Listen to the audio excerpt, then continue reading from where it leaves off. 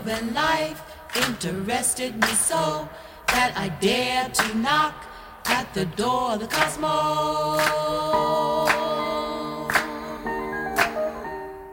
Welcome to the Sun Ra Archive podcast. Since 2002, Sun Ra Archive has been an extension of my personal study and sharing those discoveries with others.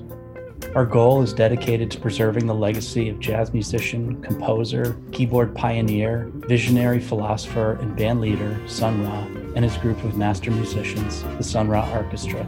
You can follow us online at facebook.com/Sun Ra Archive and explore our library of articles at sunraarchive.blogspot.com.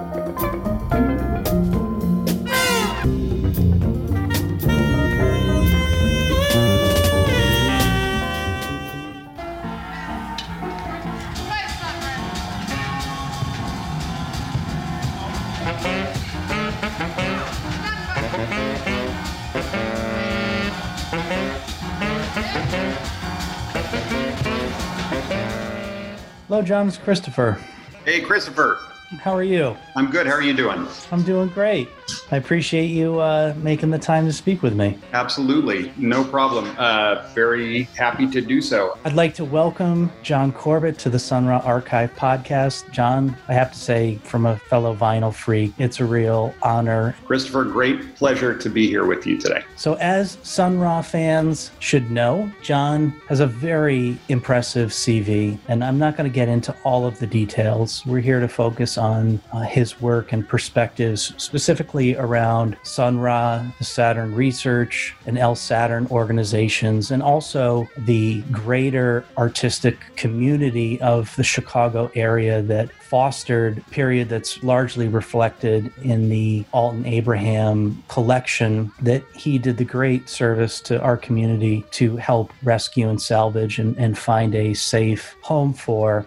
John is an educator, he's a curator, he's an author, he's a producer of CDs and DVDs, he's the co-owner of a gallery, and he's a self-professed vinyl freak, which we can all relate to. I'm going to just go straight for the deep question, John. There are a lot of vinyl freaks out there, self-identified in the world, myself being one. What's the secret that you can share with us how you can go from being a vinyl freak into turning it into a lifetime professional endeavor? How does that happen? From an outsider's perspective, you lead what seems to be a very charmed and blessed life. How did you get to that point? Well, I will say that I feel that way too. I feel very, very fortunate to be able to do the things that I do and to be able to kind of chase these things out the way that I have. I made a concerted decision when I was coming out of graduate school, so around 1993, 94, that I was not going to go deep into academia, that I was going to continue to try to do the things that I wanted to do on my own terms and in the way that I wanted to do them. And the way that I was able to do that was to teach at the School of the Art Institute part-time, support myself on a very meager part-time instructor's income, and do all of the other things that I wanted to do to the best of my ability and my checkbook, and just follow them out. And bit by bit, we managed to find ways to do that at a larger scale. And ultimately, I was booking music and continuing to spend a lot of my money on records, which I look back on and I think, how did I ever do that and still eat and house myself? But I think just finding a way to move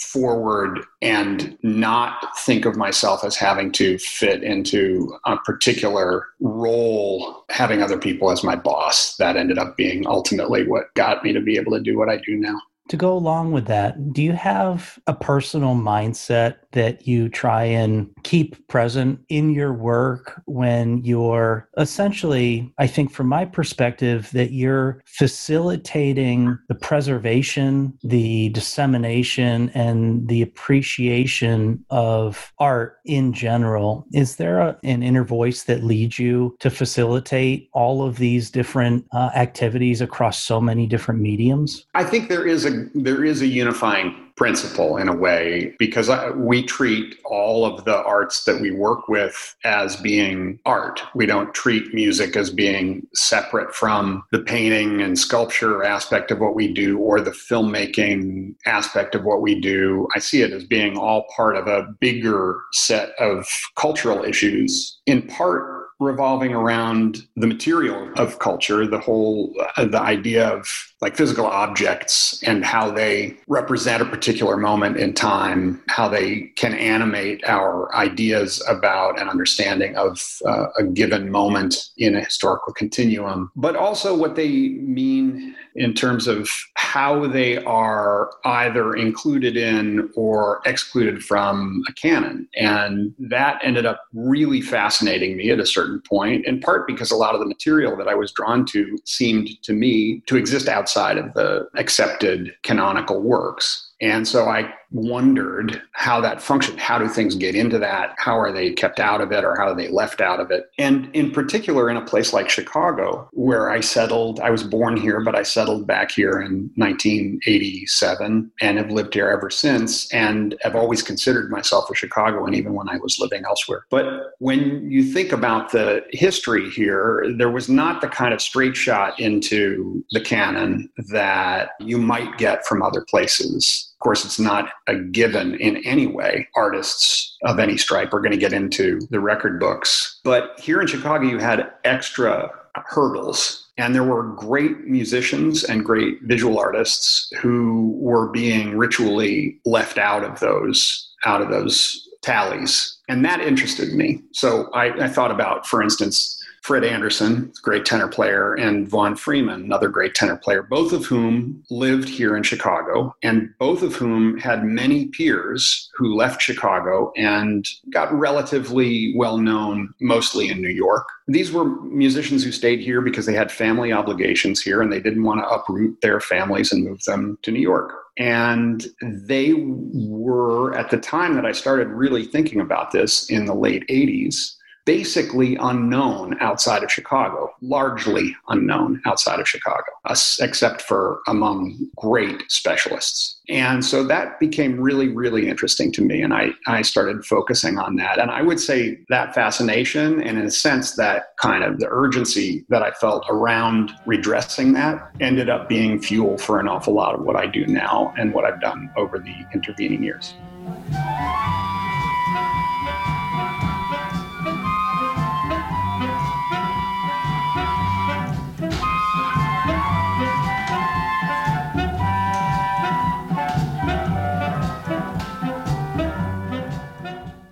There's a lot of steps between becoming a fan of a certain artist and interested in their output and getting to the point where you're involved in researching or writing about a subject or producing product around that artist or booking shows, creating gallery exhibitions, etc. And for the sake of trying to cover some different areas than maybe you've covered in previous interviews, I'm going to encourage our listeners, because you are so prolific and so well documented, if listeners haven't already done their homework, to go to johncorbett.info. There's a lot of previous interviews that you've done around all of the subjects that you touch on, but Sun Ra as well. You've got a lot of books on Sun Ra, and we're going to assume that our audience is pretty much up to speed on those things. So you've said many times that your entryway into the world of the Sun Ra Orchestra was the 1978 Languidity album. Yep. So what were the steps in between Languidity that enticed you and grew your level of interest and fandom that would ultimately precipitate in being involved in rescuing and protecting the effects of Alton Abraham, and then getting involved in releasing CDs, DVDs, organizing the Pathways to Unknown Worlds exhibit, etc.? How did that grow? Well, it grew organically and rather quickly. I think I got the 1978 Languidity album not that long after it came out, might have been 79. at the latest, maybe 1980. Yeah, 79 or 80, before I went to college. By the time I was in college, I was actively collecting Sun Ra records and having the opportunity to see Sun Ra play with some regularity. So starting, I think the first time I saw Ra in concert would have been probably 1982. And I saw the orchestra play numerous times from then until 1993 when Ra passed. But important things in that process that you're asking about happened early on. And one of them was that I was fortunate to be able to interview Ra in 1986. And that was a bit of a fluke. I was already busily interviewing people at that point, and it was a little bit the arrogance of youth where you recognize that there aren't a lot of other people doing this at that moment. That did not feel like there were an adequate number of people doing it. And they weren't also not asking some of the questions that I was interested in. So I thought I would do it. And a radio disc jockey got the assignment, who knew almost nothing about Ra, got the assignment to go interview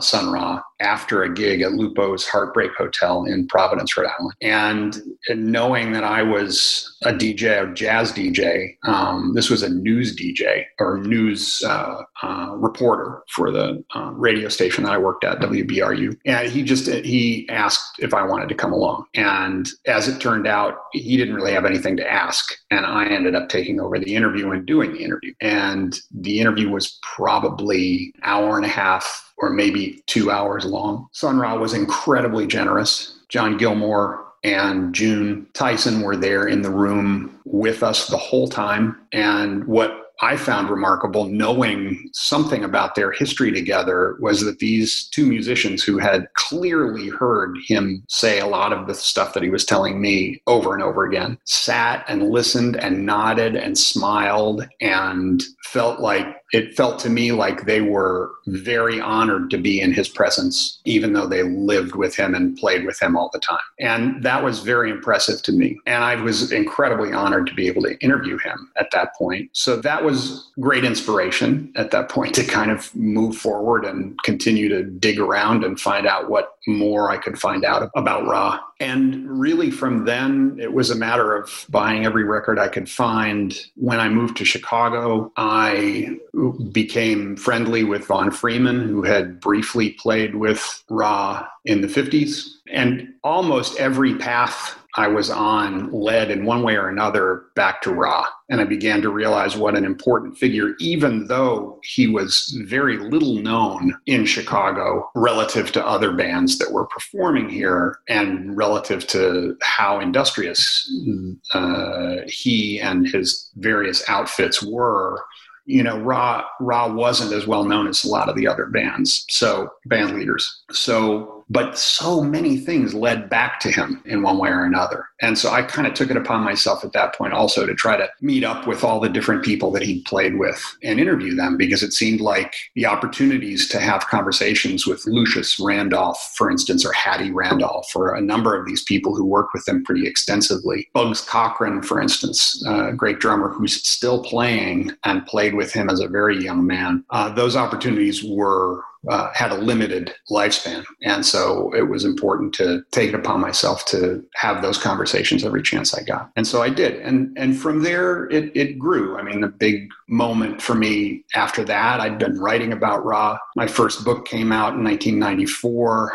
Extended play, and it had that interview that I did with him in it, and it also had an interview that I did with Alton Abraham that was occasioned by a conversation that came out of an article I wrote for Downbeat magazine about Ra's death and the uncertain place that left his estate and his legacy. And Alton actually cold called me out of that, and we had a great conversation, and that led immediately to meeting up. And I met with him a number of times, but I did an interview with him that first time that we met. And that was crucial for me in drawing me deeper into the world of Ra's material et cetera, and understanding, again, that so many lines of development trace back in one way or another to Ra here in Chicago. And so then that also, that led to meeting with him, led to knowing him. And I guess we would have met I'm trying to remember the timeline here. We would have met in about 1993, I believe. Yeah, because it would have been right after Ra died. And then he died in 1999.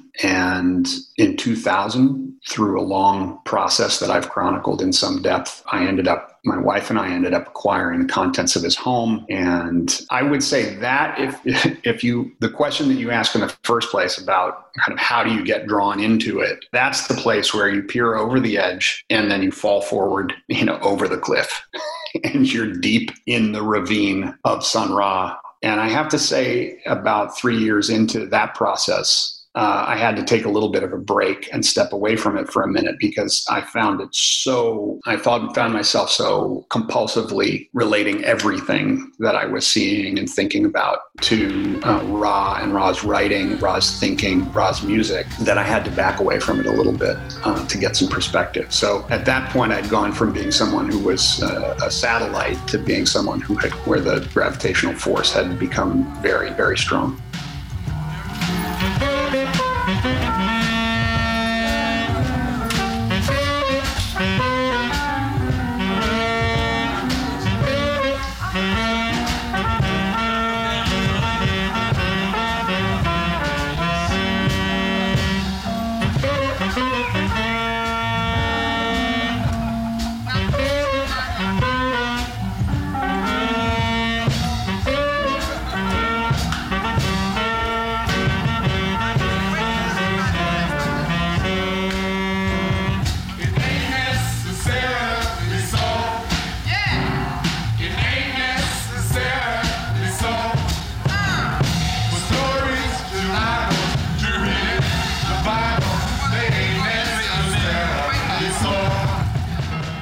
It's interesting to hear that you were actively interviewing musicians related to Sun Ra's work in Chicago, like Lucius Randolph, Hattie Randolph, who, as far as I'm aware, there are really no other interviews documented. At the time that you were doing it, was it purely an exercise of self-learning, or did you have a larger project in mind that you were driving to with these interviews, like a book or something like that ultimately, didn't get published? Because as far as I'm aware, those interviews are not published, correct? Yeah, most of those interviews, some people are squirrely about being taped. And some people are more forthcoming if there isn't a tape recorder going. So some of those interviews were just things that I did very much just personally, going over to Lucius's house, for instance, and meeting with him and Hattie there. I ended up doing a panel discussion on which I shared the stage with Hattie Randolph. And that was also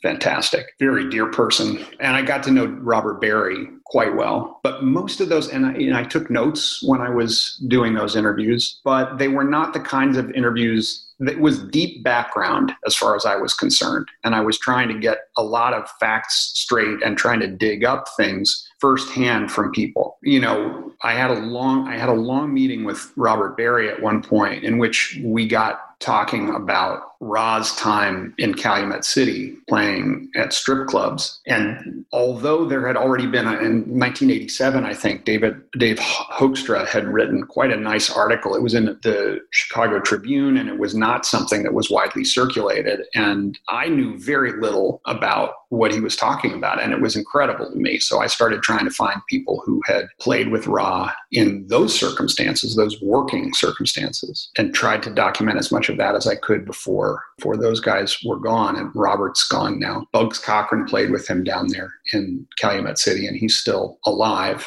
and still playing. So I've had a chance to talk to him a little bit about it. I think he only played on one occasion or maybe two with Ra down there. I mean, it's such an interesting moment, and I hear within the Ra world, you sometimes hear people who make a dividing line between the quote unquote more conservative work of the period up to, let's say, 1960, 2 or 3, and then the more adventurous stuff that he's doing after he gets to New York. I don't see it that way at all. I think there is definitely a difference between those two periods. But I think that the work that he was doing in Chicago was so interesting, and he was working within a different set of constraints from the ones that he would encounter once he got to New York. But it's such a rich and interesting period, and to think about all of the different people that he was coming in contact with in jam sessions that included Coleman Hawkins and then private sessions with people like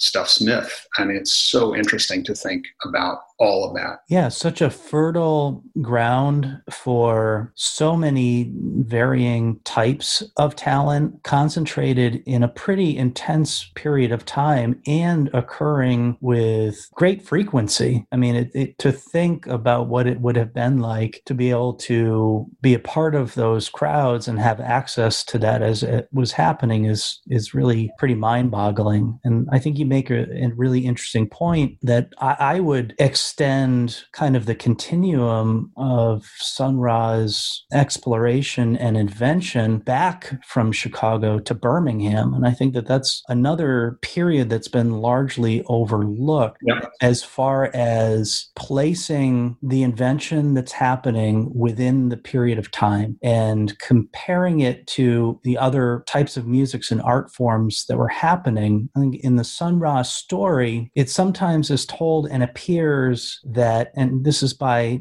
Sun Ra's own seeming invention himself, that he magically appeared fully formed in Chicago. But that's really not the case, that there were 20 plus years of very diligent work and learning and exploration that led to him being able to arrive in Chicago and kind of tell this myth of seemingly appearing, from another dimension, fully formed in what would have been his late 40s as far as planet Earth years. And that was really just a blip on the continuum, and that it does a disservice to appreciating his work and his work as a whole to really divvy it up into arbitrary periods like that. And I think you could extend it out even further into his later years in the 80s and early 90s, which often are dismissed comparatively artistically, to the 50s, 60s, and 70s. But to my ears, he was still involved with the same intent of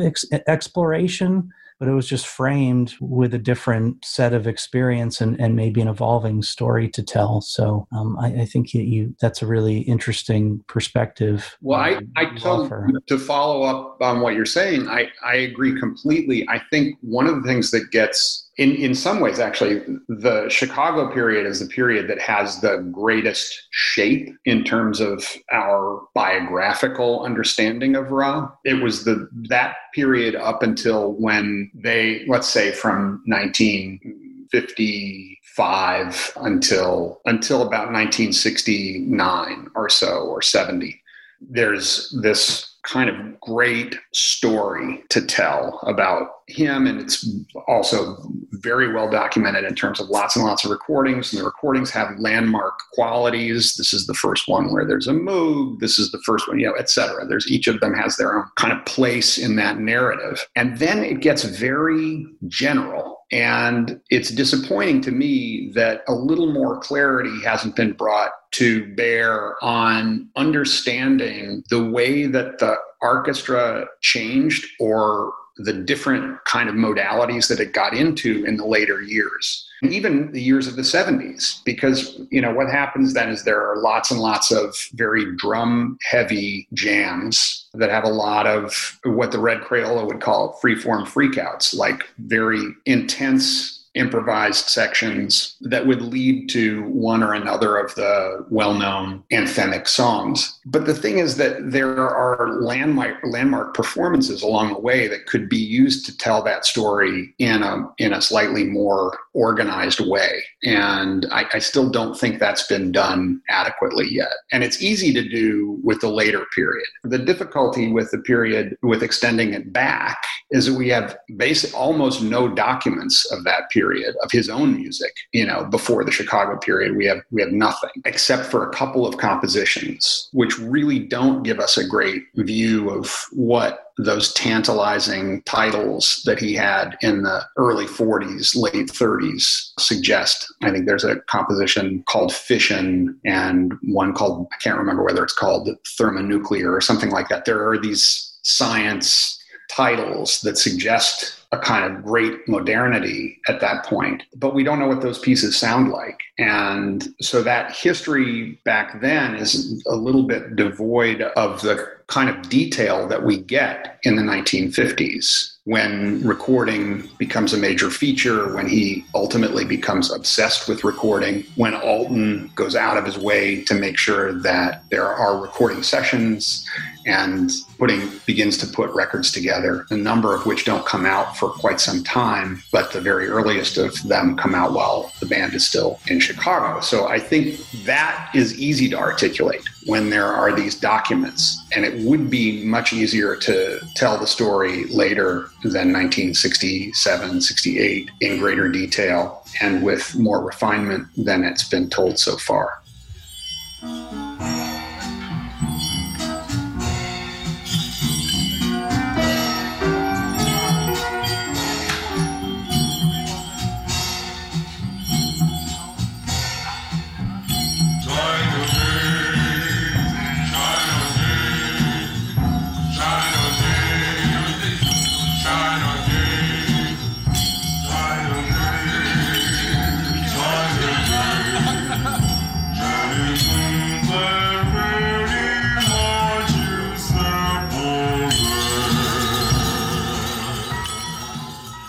Another aspect of the story that is, I think, largely overlooked is the larger organization that was around and supported Sun Ra in Chicago. Alton Abraham, James Bryant, and I've never been confident of the pronunciation, but is it Thamai? Thamai, I think. I believe it's Thamai. Yeah. Right, the Thamai Research Organization. And I first became aware of your name in relation to your 1994 book called Extended Play, sounding off from John Cage to Dr. Funkenstein, which is an excellent book overall. But the one interview that I revisit year after year is your interview with Alton Abraham. And as far as I'm aware, it's the only extended published interview that Alton ever granted. And I think it gives a great perspective into the larger support structure that facilitated Sun Ra to accomplish some of the things that you just mentioned, be documented, have recording sessions, to have released and to some extent distributed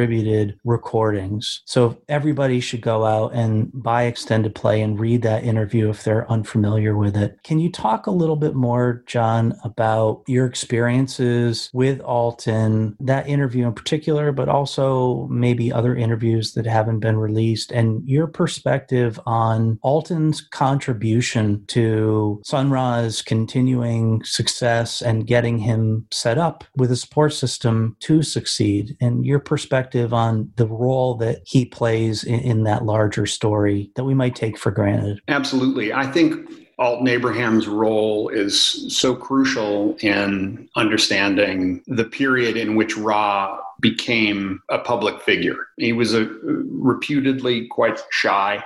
He was working as an arranger and pianist, when Alton and he started working together in the early 1950s, he was talking about wanting to put a band together that would be a rehearsal band. And Alton told me in the first conversation that we had, that Ra had told him he wanted to have a rehearsal band that would be just a rehearsal band for 10 years until they were ready to perform publicly, which is, of course, if you're dealing with your manager, which by that point Alton had become, that's not a very enticing or even feasible proposition. So it was really Alton, if we think about all of the things that Alton was either directly or indirectly responsible for, he encouraged Ra to change his name because Ra was uncomfortable with his Earth name and always felt that he had another name. And Alton encouraged him to actually make it official and change it, which he did. He drew the band out of this potential seclusion. He helped obtain great musicians for Ra to work with. And he was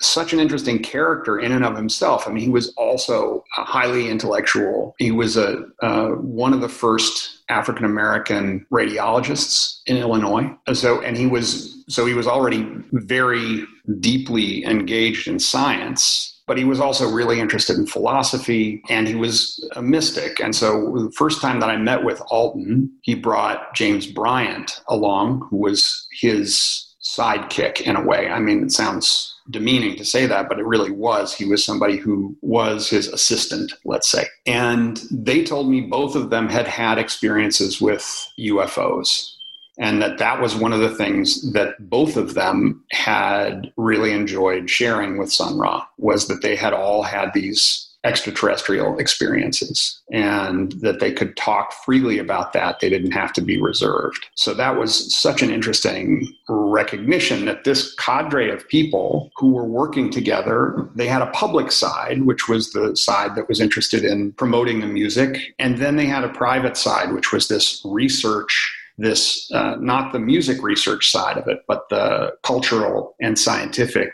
and literary research side of it, which was a secret society. And, which they told me, I mean, Alton told me about it, that it had been a secret society. And then when we ultimately were going through all of the materials, we found a ledger and a book of a dictionary of esoteric terms that they had been working on that he had also told me about. I was kind of shocked that we found this in all of these materials, but it was there. And it had in the back a ledger of the participants in the secret society. So that's also part of the official. And at the top of it was Herman Poole Blunt. He was at that point still calling himself Herman Blunt. So it was probably in the period before 1951, 52. Alton was such an interesting person to be around too. I mean, he was a really, really kind of, he was very tall, very big, bellowing voice, very, very warm fellow, and very sharp. And I will never forget the first time I met him. He came in,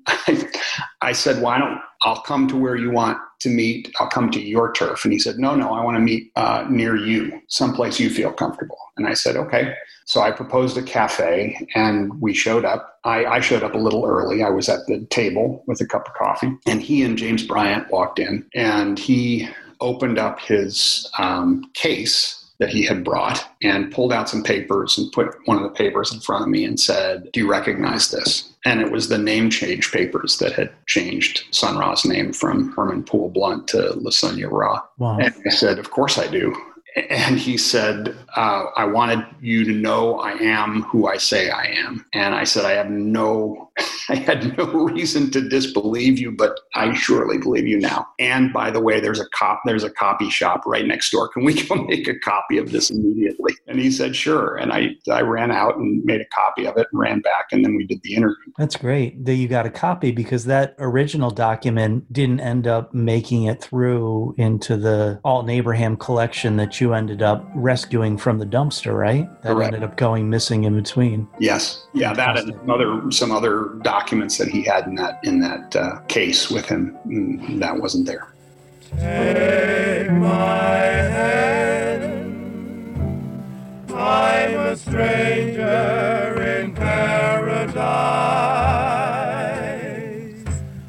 all lost in a wonderland, a stranger in paradise. If I stand starry-eyed, that's the danger in paradise. For mortals who stand beside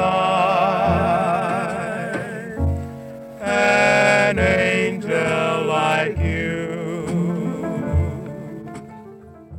clearly, Sun Ra was a brilliant, energized, self-motivated individual who would have been capable of accomplishing something great in any scenario. But it seems clear to me that regardless of where his public career evolved to and the things that he later achieved after he left Chicago, that this larger community and this organization that he was involved with Alton and James Bryant and others, really facilitated perhaps and maybe gave him focus to go on to those greater later successes. Do you have a thought about anything locally in Chicago, artistically, in the culture, that would additionally have helped to facilitate this? Could this have happened anywhere else but Chicago? That's a great question. I'm inclined to say that it was very specific to Chicago. And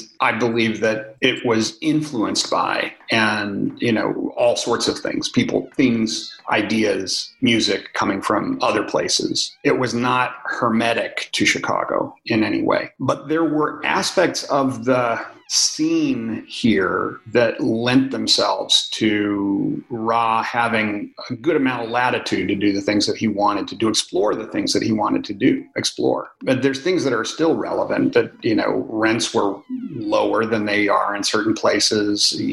There were lots of gigging opportunities for musicians here. And so, Alton could get them work in a lot of different contexts. On the north side, on the south side, in clubs, for dances, at the University of Chicago, or, in a classroom. There were all sorts of different kinds of things that could happen. And that variety might be special to that period in Chicago. Plus, you had this incredible, well-developed kind of lounge scene here that meant that there were lots and lots of clubs on the south and west side that needed musicians to play regularly. And then you had, bigger clubs as well that could have musicians and whole bands come in for longer runs. So in some ways, it was very specific to Chicago. I also think the presence of the Oriental Institute, which was a resource for Ra, if we're just thinking about where his ideas percolated, the Field Museum and the Oriental Institute were very important places for him to go and be able to touch base with ancient Egyptian artifacts, African artifacts, non-Western culture that would end up having a great presence in his work. And there was a really, hugely active, independent African-American intellectual community here as well. So I think those are not necessarily 100% unique to Chicago, but they came into a unique or a very special kind of constellation when in the period that Ra was here. The lounge scene died off in the 70s, wouldn't have been possible even in Chicago. I don't think the conditions would have been right 10 years earlier or 15 years later. So it was that time and that place that he was able to do the things that he was doing. Plus, if you add to that the presence of a music recording infrastructure here in the form of RCA Records and a bunch of different places that he could go, I've found some really interesting material that I haven't written about very much yet, but in the stuff that in Alton's material, there were a group of records by a not so well-known saxophone player named Tommy Madman Jones. And our great friends at Clemson University, Robert Campbell especially, has put this incredible website together that has as one feature of it, in addition to an incredible amount of documentation of Chicago years of Sun Ra material about Tommy Madman Jones. Tommy Madman Jones was a very interesting figure as well because he was an early record producer in the sense of his own records. So he was making musician-produced records at a time that was not so frequently done. And Alton was corresponding with him. So I found his old telephone number among some other things that Alton was writing. And I know that they corresponded about off the record, he had told me that they had corresponded about some of the things that he needed to know in order to put out some of those early singles and the very first records. So you had this, you had people like that, like eccentric outliers like him, Tommy Madman Jones, great booting tenor saxophone player in the 50s and early 60s, with whom Alton was corresponding in the process of putting Saturn records together. It's very interesting because for me, so much of it comes back down to material culture and what we can glean from these artifacts that are left behind or that we discover. And about 2 years ago, online, on eBay, actually, of all things, I found an amazing pamphlet for a band led by a trombonist named Morris Ellis, who was formerly with Red Saunders' band. And he had a band called Morris Ellis and his Swing Masters. And their motto was the band with the young ideas. And who's in that band? Who's in the middle of this brochure? But Ray Blunt on piano. So there's a great picture, I think previously unseen picture of Sun Ra next to that. That's enough. Interesting. So there's all these people in here who would be like Walter Strickland is playing trumpet with this band. It's kind of a medium-sized band that Morris Ellis was around forever. I have not been able to find any detailed information about this particular group. But inside that, when I got it, that was what I expected to get, was a program from a concert. And the concert program is for a band called The Sextet, Sextette, The Sextet. This is exactly the same band that Sun Ra had at that point. Dave Young on trumpet, Charles Davis on baritone, Julian Priester on trombone, Robert Berry on drums, Wilbur Ware on bass, with a pianist named Daniel Ripperton. I wonder whether Daniel Ripperton wasn't actually Sun Ra. And the program it's a full program, and the first composition is credited to Ripperton, and it's called Transaction, which would have been potentially right around the time that he wrote Transition. So I wonder about that. Now, Transition was something that related to the record company that he was making that record for. But there's another piece by Ripperton here called Kenya. And then there are compositions that are credited to John Jenkins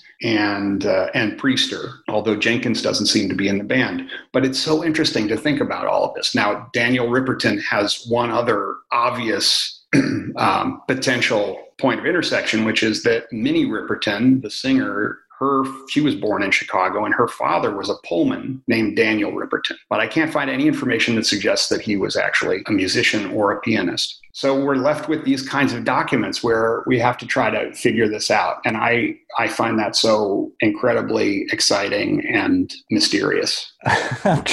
I'm trying to gather my thoughts around that. My mind's blown. Yeah, Transaction obviously has potential permutations that could associate it with Sun Ra's type of compositional naming. And then if you have any inclination that Daniel Ripperton could be a pseudonym for Sun Ra, Minnie Ripperton is one of the handful of performers that Sun Ra cited as seeing as a child, being very early and lifelong influences. There's the biblical connotations of the name Daniel that could be, wow. Oh, I forgot to mention one other thing. We love a mystery. Clyde Williams is credited singing. Wow. On this as well. So the gang's all there. Gang's all there. And then there's so that's the sextet. And then John Jenkins apparently has his own band that he leads for a short segment of the beginning of the second set. And then Clyde Williams comes in and sings smack dab in the middle in Summertime. And then the sextet takes it out with an original composition called My Prelude by Daniel Ripperton, a trombone solo by Julian Priester, and a composition by Priester called Getaway.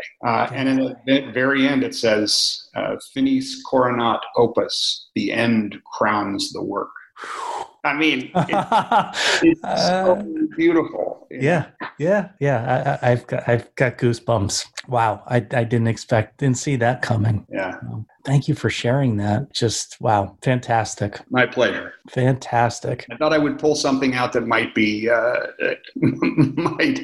might be a surprise. Yeah, well, there's so many tangents there to follow up on as well. And you refer to Robert Campbell's website, which is so voluminous and doesn't have any evident navigation. So it's very easy to miss pages like the one that you just referred to. Well, it's it just keeps going. If you dive into the section on Tommy Madman Jones, I mean, those aspects of it are so fun.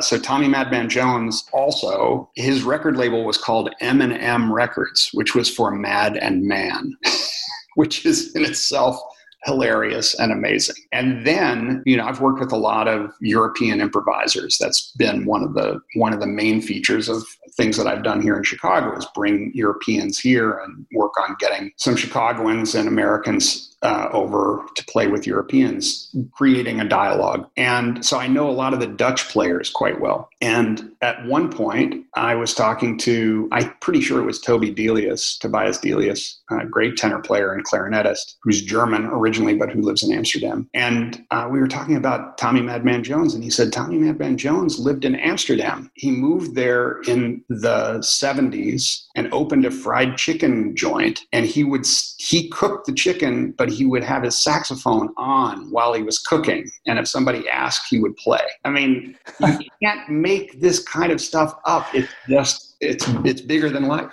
It absolutely is. Oh, that's wonderful. That's wonderful. Black sky and blue moon, it's time for romance, it's night time is the right time for love. The moon and the stars stay bright, so let there be light with love. I know that a love will fly, will last always. Blue moon or black sky, and my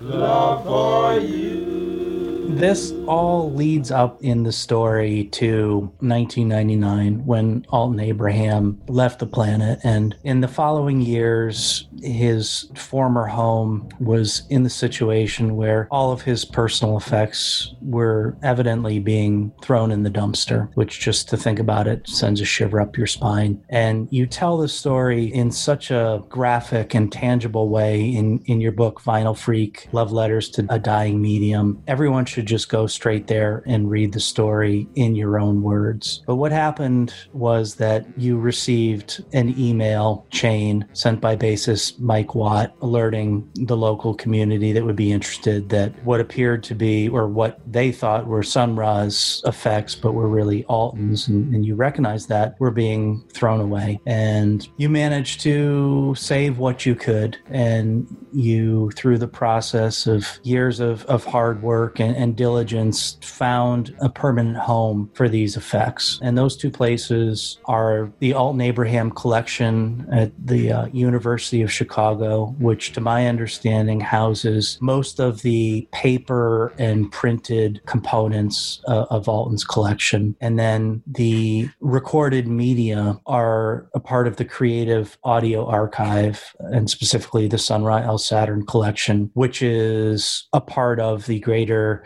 ESS Experimental Sound Studios organization. And through preserving those effects, you've been executive producer for releasing several unique unheard recordings via Atavistic Records, as well as some deeper catalog releases that weren't in print at the time. You released through White Walls Publications with your partners 3 excellent books that document and serve as a catalog to the Pathways to Unknown Worlds Worlds exhibition that happened in Chicago. And I'm sure everybody that's listening to this is familiar with at least some of that work and what came out of it. So I don't want to get into documenting each of those releases because we could be talking for days. There are a couple things that over the years I've kind of taken away from all of these collective efforts that I think are right in your wheelhouse that I'd like to touch on a little bit. And that is Sun Ra as the artist. And I don't mean the performing artist or the recording artist, the artist in the visionary sense who explored and utilized multiple media, but specifically, I think what is showcased, especially in the exhibition and the books, so well is the culture and exercise of the graphic arts to support the vision of the music. Can you kind of talk about your thoughts of, number one, where as an educator and someone who is well-versed in art history and the artistic culture of Chicago, can you speak to Sun Ra's place within the greater art history as well as the Chicago culture of art and the works that were represented in the Pathways show as well as the accompanying books? Sure.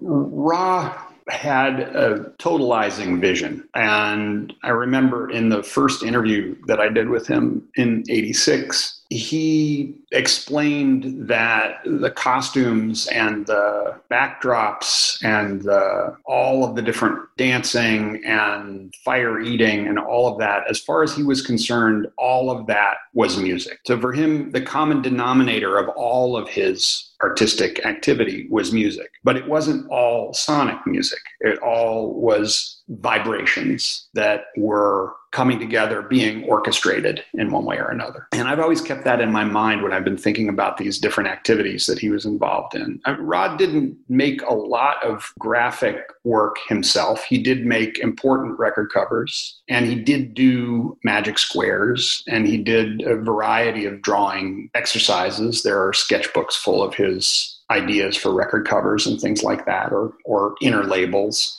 And those are really interesting in and of themselves in terms of automatic processes and things that we could relate to other aspects of the Western avant-garde tradition, although I don't think for him that that's where they're coming from, but he probably knew well, he was well aware of surrealism and well aware of automatic writing and different things like that. But I think he was thinking about them as music, and I think he was thinking about them in a way as a kind of controlled improvisation. So if you look at the cover of Other Planes of There, which is a cover that he made, he designed, you can see it having kind of vortex, kind of vortical musical aspect that I think you can think of analogs in his music, in various aspects of his music, particularly from the period in which that drawing was made, which was around 1965. So I see that as that bridge. If we're going to look at in terms of Chicago, there was a very well-developed, independent African-American design community here in Chicago. And I think that a lot of the visual aspect of his early record covers, for instance, comes back to Alton and him tapping into some, super independent figures in that scene, like this kind of mysterious guy named Claude Dangerfield, who made a bunch of the early record designs, and designs that were used quite a lot later than they were originally made, because the chronology of the recording of the records and then their subsequent release is more complex than it seems at its face. So not so many of those records came out at the time that they were recorded. Most of them came out later and then were put together as packages. And there is even a single record cover that was sent back to Alton. It's addressed to Alton from Ra, and Ra just writes in ballpoint on the back of it, "What about unused Claude cover?" ? So they're thinking about that, probably the answer to a question, what are we going to use on the cover of this record? So there's these little clues to all of that about sitting in all of this material that tell us that this was part of a grassroots community of designers, and then ultimately not just designers, but the people who were printing the record covers. Sometimes they would print them themselves, but then eventually they became offset print, and they would go to local offset printers, African-American run businesses in the South Side community near where they were living. And we know that because there are receipts from those companies. So it gives the picture of this whole set of different forces being brought together in order to make this image that Sun Ra wanted made. And it's a kind of much broader, bigger picture than just a guy who wants to make spacey stuff or someone who wants to promote their new record. It's a bigger vision than that. As we know later, when he got more resources and got access to, a filmmaker who would make a biopic and things like that, that as soon as he got access to that, he used it. But even with these limited resources and limited funds, they could put a lot of these things together in a bigger picture way. So I think that's what's one of the things that's really so exciting about the Chicago period is you see all of this information, a lot of the stuff that will later become very familiar to us as Sun Ra fans. Right. And that necessity to do it yourself at that time and to work within the community and to perhaps work in mediums or techniques that these individuals like All In, Sun Ra, even Claude Dangerfield might not have been experienced in, ended up producing art that was, at least from my perspective, greater in impact than most anything else that followed when they had access to larger budgets, quote unquote, professional artists or more professional printing processes. That by that necessity and that do-it-yourself sense, it created the more impactful expressions.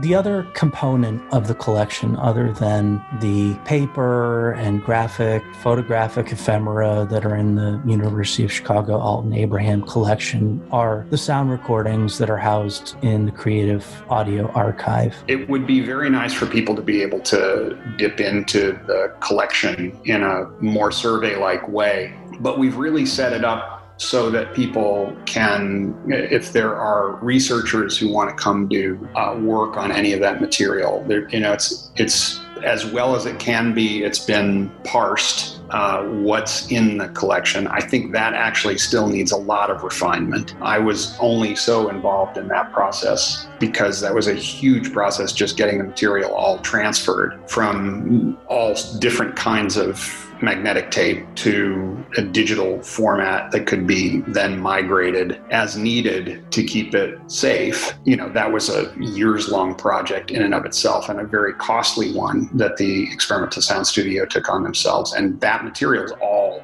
now digitized. So would be very nice for people to be able to hear some of that, but there are a lot of different reasons that has to be kept in a limitedly accessible manner. So if you want to do research on that material, you can come and you can do it. You can sit and listen to it and take notes on it. We've always maintained with both of the archives that Terry and I gave to these institutions that it needs to be accessible to people who want to come do the kind of work that you're doing, for instance, or that Paul Youngquist did when he wrote his book. He went and spent a lot of time in the University of Chicago and Regenstein Library working on it. So it's very important to us for that to be the case, but it's not so easy to have the kind of window of accessibility in a more public way without it becoming just turning into public domain.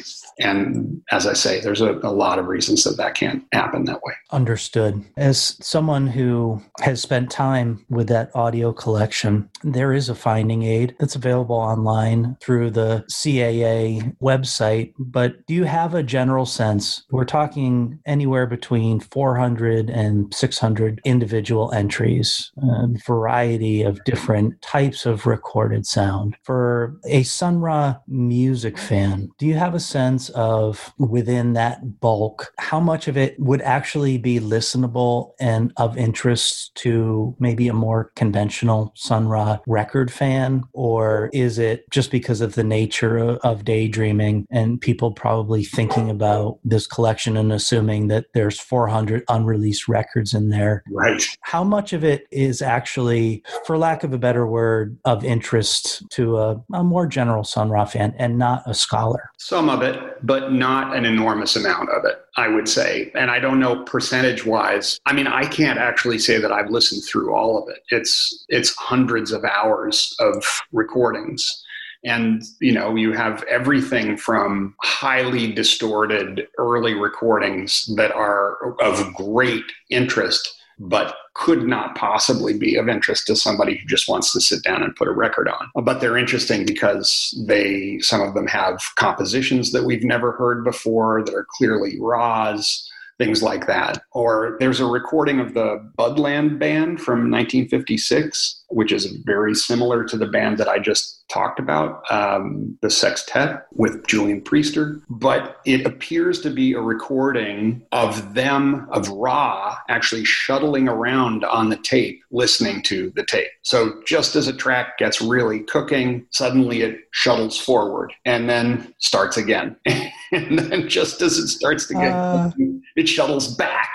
And then you're sitting and listening through these things, just praying for a complete take or enough of a take that it would make sense. So there's things like that that are very frustrating and enticing, but certainly would not be material that you would, for instance, think about putting out on a record. And I think your point is well taken, that it is not 400 records sitting there. It is nothing like that. There are things that are really exciting. There are items in there that fill out existing records in a really interesting way. So, for instance, there are several hours of recordings from Slugs with Pharoah Sanders and Black Herald. I mean, I'm pretty sure that's the band. It's definitely Pharoah Sanders. And on it says Slugs. It's pretty clear that that's what it is. And they were recording these things in every possible configuration. So you have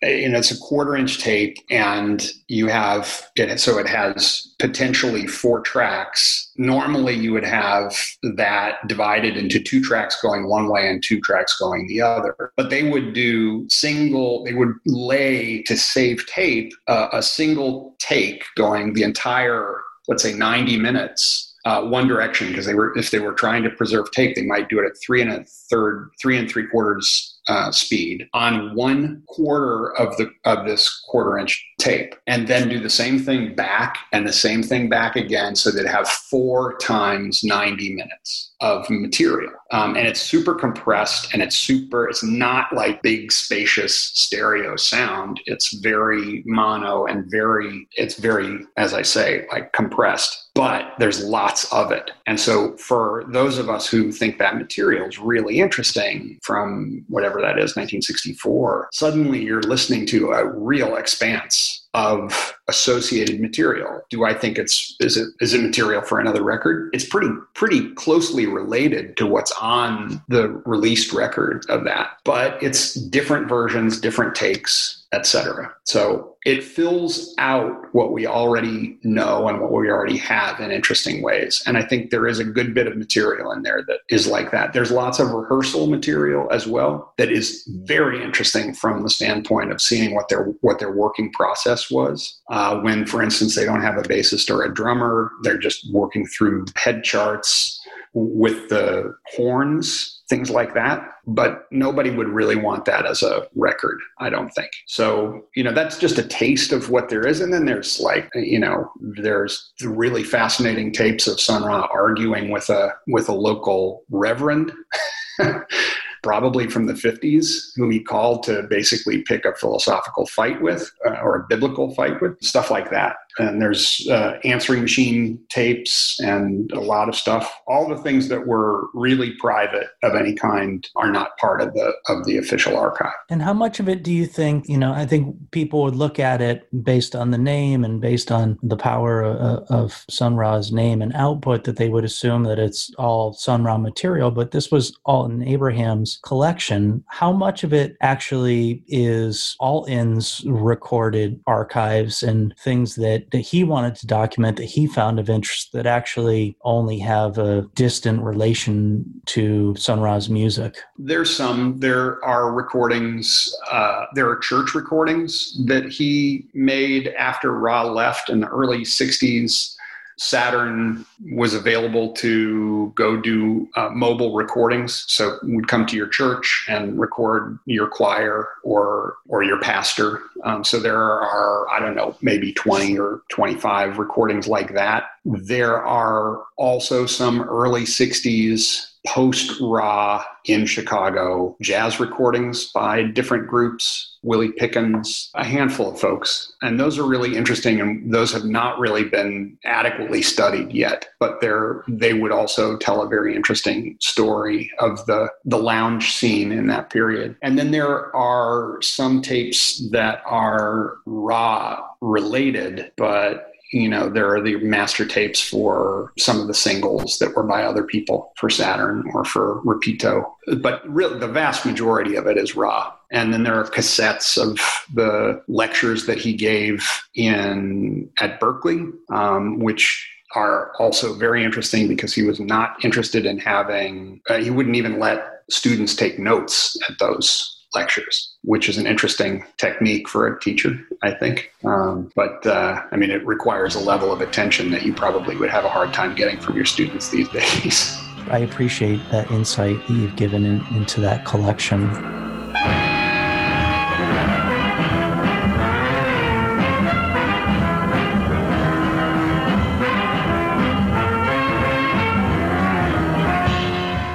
I think that, and granted, we are a relatively small, dedicated crew of people that would find this interesting and want to listen to those 400 tapes or think they want to listen to those 400 tapes. The one really impactful thing that I took away from your recounting of the experience in your Vinyl Freak book was that we might, from the outside, perceive this experience that you've had as a dream come true. And I'm sure that in many, many ways it was. But I'm curious, in retrospect, you had mentioned that you needed to take a break. And I think anybody that spends a lot of time with Sun Ra's music can relate to that, because it gives a lot of energy, but it also requires a lot of energy. In retrospect, with that idea that you've been able to kind of live the Sun Ra fan's dream with your discovery and your access, what's the lesson that you took away from it all in retrospect, as far as, would you do it all again? Was it worth it? The personal cost, because you speak to that pretty explicitly in your book. And I'm just kind of curious, in retrospect, what's your perspective on the whole experience? Yeah, I'd do it again for sure if I was able to. It took a lot of energy and a lot of focused consideration. And I was fortunate to have my wife partner be also extremely dedicated and very thoughtful. And we worked on doing all of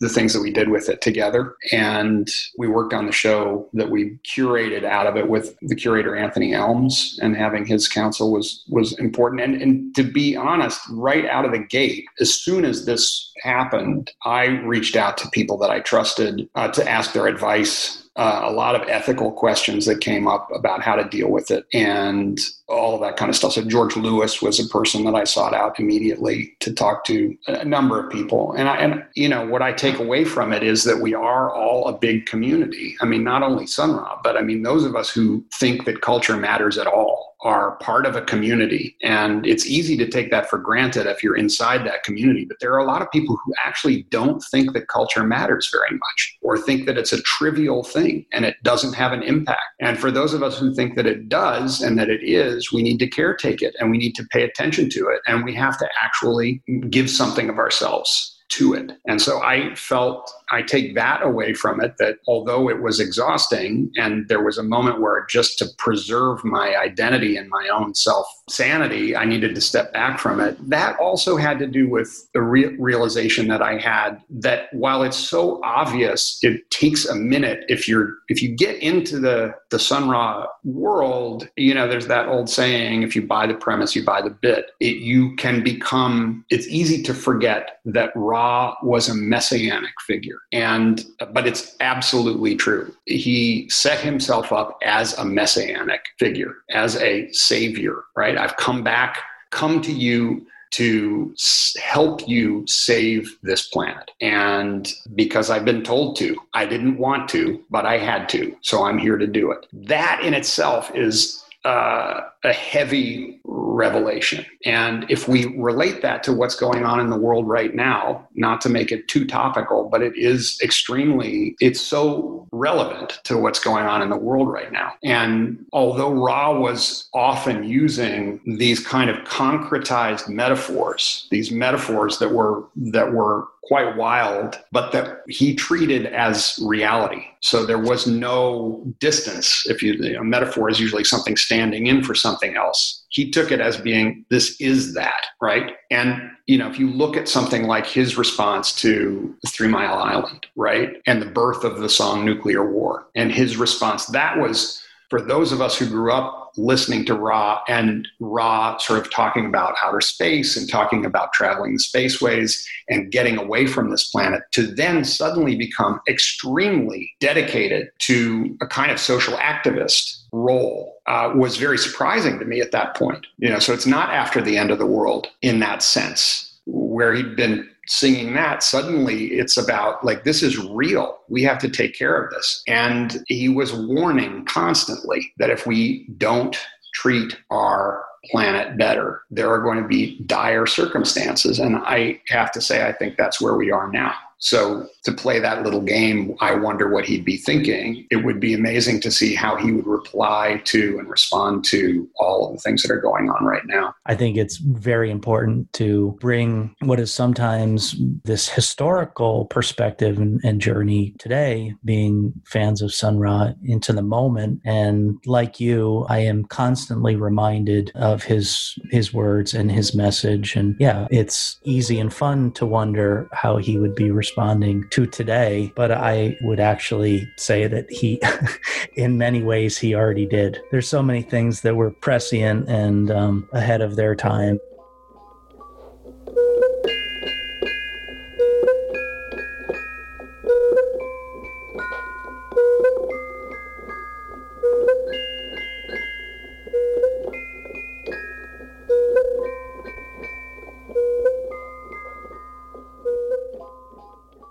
I had the incredible fortune to be in New York just as the pandemic was kicking off here at an art fair. And it was at the time that the orchestra played at Town Hall. And so my partner at the gallery, Jim Dempsey, and the artist Josiah McElhenney, who's a major Sun Ra fan, all went and saw the orchestra. And I have to say, they are playing so spectacularly well right now. And the energy and the feeling in the room, it was an amazing feeling. And it felt to me like that continuation of the very serious project that Sun Ra had. I don't think Marshall I think he sees that his version of what they need to do is a little different from what Sun Ra's was, and he's not trying to emulate Sun Ra, which would be a mistake in the sense of the gravity of what Sun Ra was talking about and the way in which he could be incredibly fierce.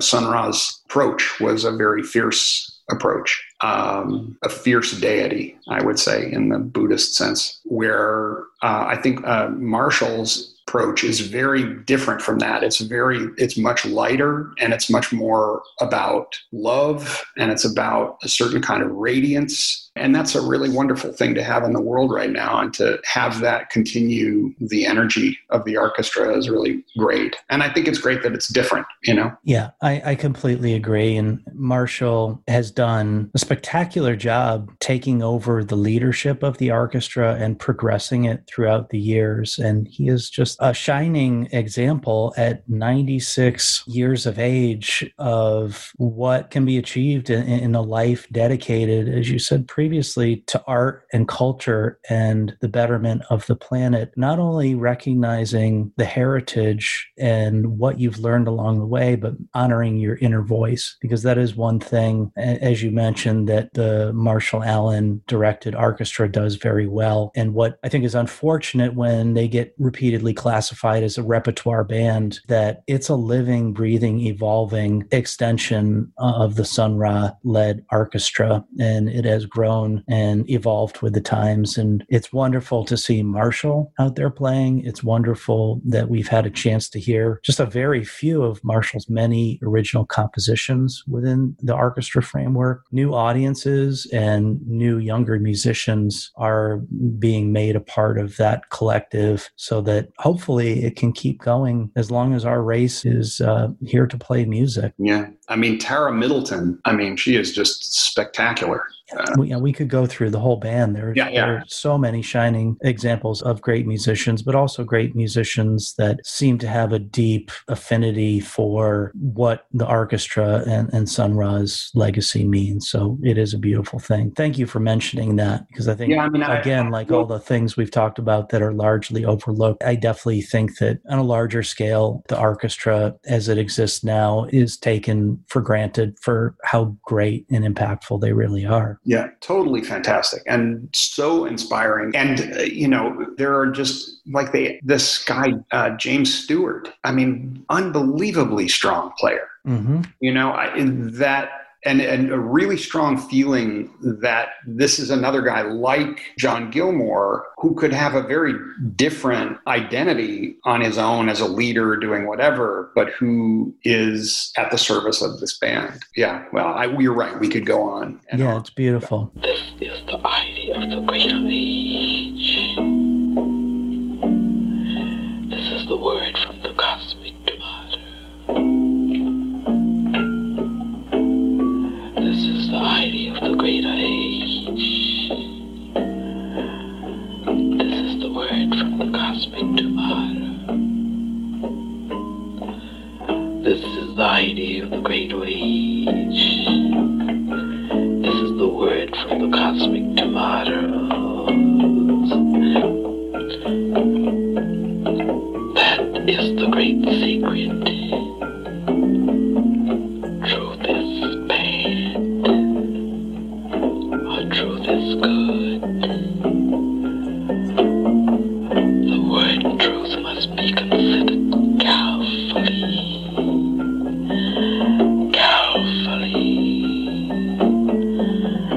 And the precepts of that which is called truth must be equationized. Something that you said makes me want to ask one more question. The Pathway to Unknown Worlds exhibition that you and your partners curated and was the first public presentation of the Alton Abraham collection. I think it's easy for myself, and I realize that I'm guilty of it, and why I want to touch upon this is that it's easy for me to assume that the audience for this exhibition and this material are Sun Ra fans, but you're part of a greater local community, you're part of a greater worldwide artistic community, other than the Sun Ra fans that had hopes and of what they were going to see and kind of had a sense of what they were going to see. What was the impression of people that are supporters of art and culture and go see these shows as a part of what they do and didn't know anything about Sun Ra? What was the reception and impressions of the greater art-loving community to the work? We got a lot of feedback about the show. I think the vast majority of people who went to see the show, and it was extremely well attended in its Chicago incarnation and also again in Philadelphia, of course. I think the vast majority were people who were not Sun Ra fans. They might be people who knew something about Sun Ra, or I think a lot of people also didn't. But Ra has this way of being accessible to almost anyone if you just open yourself up to it. And that was what we got, was a lot of people who were saying, there's so much more to this than I ever knew. I saw Sun Ra in 1979, and I always thought he was just this wild man. But then there's this whole other level to what he's about. That I think understanding it as a project that's much bigger than playing wild music, was one of the main pieces of feedback that we got from people who know something but didn't know a lot about rock, is that it was, first of all, that it had the kinds of roots that it had, and that it had all of these other kinds of connotations. It's hard to say how people react to something like that exhibition, except just to say what the people have told us, and the fact that there were people. There were the Sun Ra fans. There is a guy who went to the show every single day it was open. And the people at the front desk called, and at a certain moment, maybe a month in, were like, should we be worried? And I said, absolutely not. That is a dedicated Sun Ra fan who is actually learning every single thing in that show. And I think you had people who were like that, who already knew vast amounts about the work, but you also had lots of people to whom it was a new thing. And it was something that the whole idea of space and jazz was a completely foreign idea. The idea of modernity in jazz, aside from quote unquote modern jazz, was a different idea for a lot of them. And then the concept that it would have all of these other connotations, that it would have something to do with Afrocentrism on the one hand and separatism in one way, and then on the other hand that it might have to do with that it might have this broader connection to philosophical and historical contentions about the role of ancient Egypt in Western civilization. That was stuff that was there if you allowed yourself to dig into it a little bit, and no longer think about pyramids as being a kind of decorative device, but something that actually had a very powerful transformative quality for African Americans in Chicago at that time. So I think it had depended a lot on who you were and what you came to as presuppositions, what you took away from that show. But I know that a lot of people walked away from it with new information and a kind of a newfound love of Ra. And we're seeing new waves of that now. So that was really the beginning of a whole series of chain of events that are continuing now. And we have a whole series coming out. It seems like almost every museum now wants to do an Afrofuturism show. And, Ra never used the word Afrofuturism. He's seen as an architect of Afrofuturism at this point, and that's important and great. And so suddenly there are these opportunities for, again, vast numbers of people to see his work in the framework of a bigger cultural movement that's only being identified and defined and interpreted many years after the beginning of its existence. But we're going to have, there's going to be a show at the Smithsonian that's an Afrofuturism show, and Ra is going to be one of the guiding lights. And a number of other museums are doing those shows right now. And so that's the same kind of thing. Suddenly you're going to have hordes of people, if hordes of people are ever allowed in one place again, coming to see his work and the work of all of his associates in a new way. And a lot of them are going to be learning about him for the first time. So we're going to see yet more waves of this discovery happening now. And that's a wonderful thing. That's a wonderful thing. I'm glad to hear that about the Smithsonian show. It's interesting to hear. I never made the mental connection with really kind of the birth of the term and the movement of Afrofuturism as coinciding with the time period of the Pathways show. It's right in the zone. I think ultimately that as long as new people are exposed to the work, and that's all that matters. Yeah, I agree. I think that there are ways that the concept of Afrofuturism, has really interesting overlaps with concepts that were circulating in the raw world. And so for that, I don't think it's an absolutely inappropriate set of terms, for that and then the terms around it. I don't think that they're totally inappropriate. They can, if they're too simplified and people are just thinking about it as like black futuristic, I think that's problematic because it really doesn't have to do with that. It has to do with a whole way of complicating our notions of the historical continuum. And Ra was very interested in that. Very interested in, well, as he said at the beginning of Space is the Place, like, outlawing time, that idea of not having a big metronome, not having a big calendar on which you plot everything, but having a much more fluid sense of the telescoping relationship between the ancient and the future and the present.